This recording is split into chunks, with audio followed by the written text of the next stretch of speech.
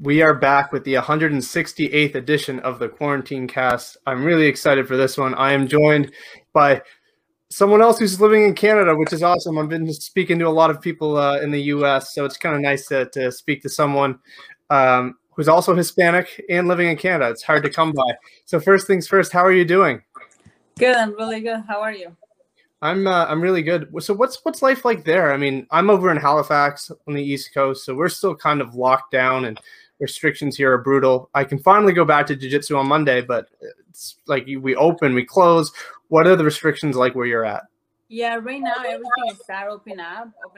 I think tomorrow is gonna be the first day where everything goes pretty much back to normal. Like the gyms can open up, have partners, just like pretty much like normal.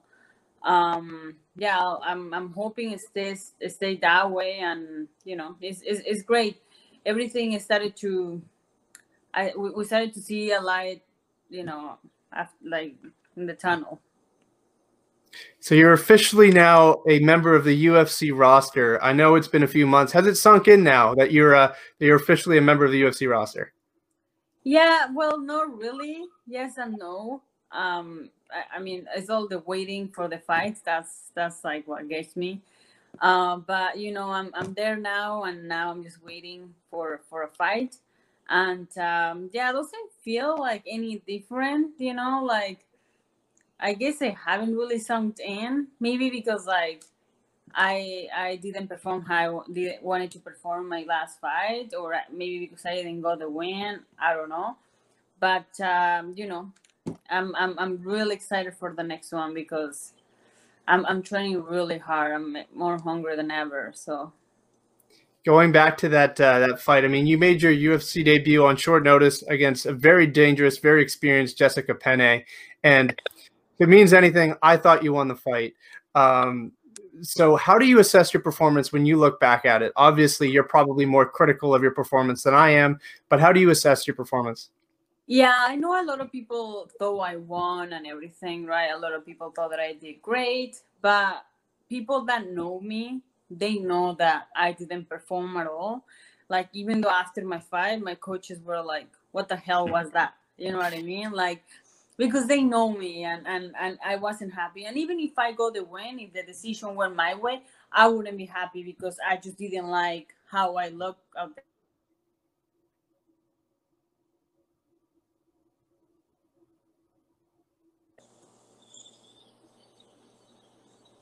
Hello, Yeah, sorry, it's my yeah, fault. we're good now. We're good now.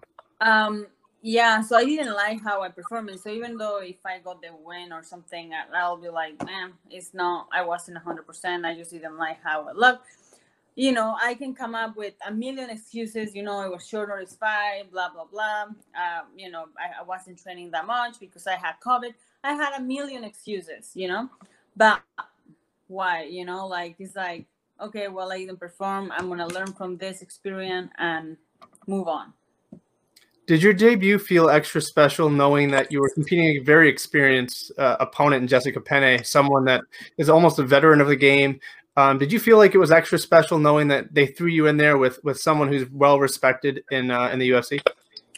Yeah, it wasn't any more pressure, honestly. I didn't feel more pressure. It was just, exciting that I got to step into a cage with someone like her that has been in the game for a long, long time, right? So it was nice to see where I'm at. And I the fight went that way. A lot of people thought I won, and that's great. And I wasn't feeling 100%. So that's pretty good. Yeah, I mean you're also really young in this in the sport, and you only had 5 pro fights when you made your UFC debut. Were you expecting to get the call so soon in your career? Yeah, I mean, my manager, I have the best management in the game, and I was really confident that the call it was coming. But I didn't expect it in that week. It was crazy. But I'm in now, so. You spent some time at Elevation before the fight. Is that somewhere you plan on going in the future? And how did that come about? Well, I have a friend that lives there, and I went to Denver before, So what ended up happening is when I got the call, is like, do you want the fight? I say yes. So they're like, okay, you got to go to the States for visa stuff, right? Because if I'm in the States, it was the visa is faster or something like that. So that's why I had to go. Otherwise, I would stay here and 2 weeks. I'm not gonna do much in 2 weeks, right? It was, it was about paperwork pretty much. But yeah, So, I will be going there to train there. I'll go down to Vegas too, because it's always good to to learn from many other people and meet other people and different looks. It's always great to go for a little trip for training. so I know it was short notice, but this is something that you're familiar with. I think most of your fights have been on short notice. Are you excited to finally get in a full training camp? And do you think that your performance is going to benefit with a proper training camp? Oh yeah, absolutely. It makes a huge difference, honestly. I feel when I fought Vanessa, I feel so strong, so good, and I had like 2 months 2 months to prepare. So that's great, and all my fights except Vanessa's one has been 2 weeks. Max, it was like 3 weeks, and it's not easy, that's for sure. The last time you had a loss on your record, you went on a huge win streak, winning 7 fights in a row. What's the biggest lesson that you took from that fight that you think you're going to be able to apply now that you're back on a loss? From my last, what did I learn from my last fight? Yeah, the loss to Morgan Engelhart. What was the lesson that you learned from that fight? Oh, from Morgan. Yes. Oh man, she's a killer. She's, it's too bad that she's not fighting anymore. Because I'm pretty sure she will take every single girl at 125.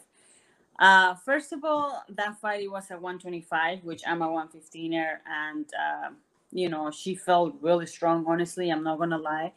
And then she was just better than me.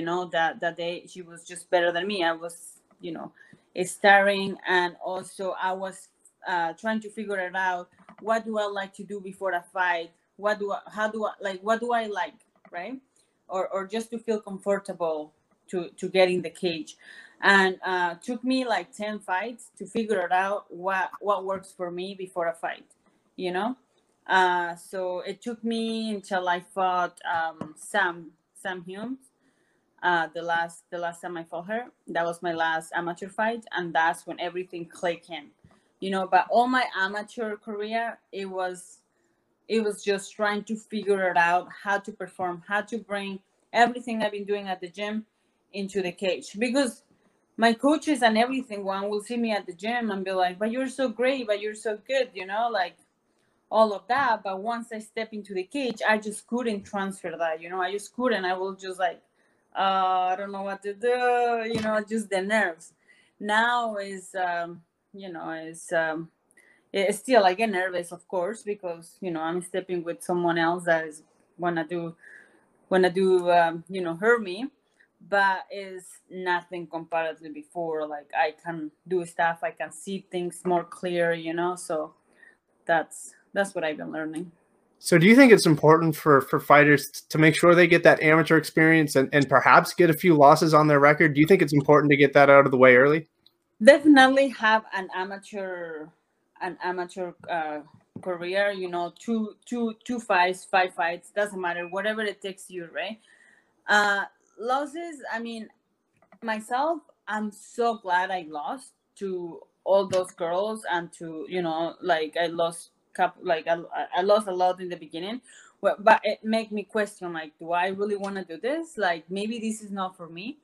But I kept pushing and pushing and pushing, and constantly I will get better, and I will look better each fight, even though I was losing.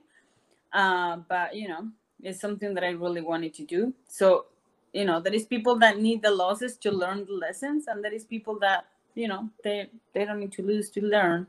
So I'm one of those people that need to fail hard to get up and be like, okay, don't do that again. That's just me.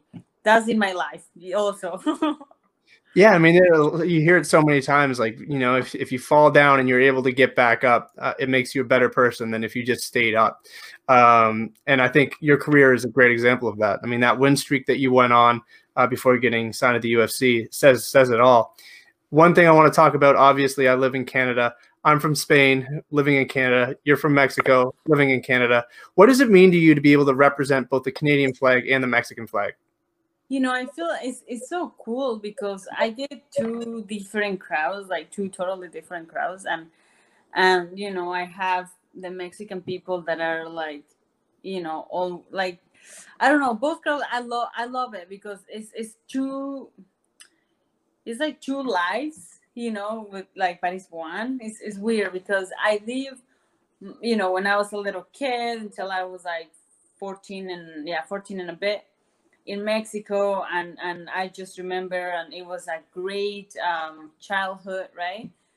But now as an adult, I'm here, and then here is what I learned, like that you need to work to make your money. You need this, that's what I become an adult pretty much.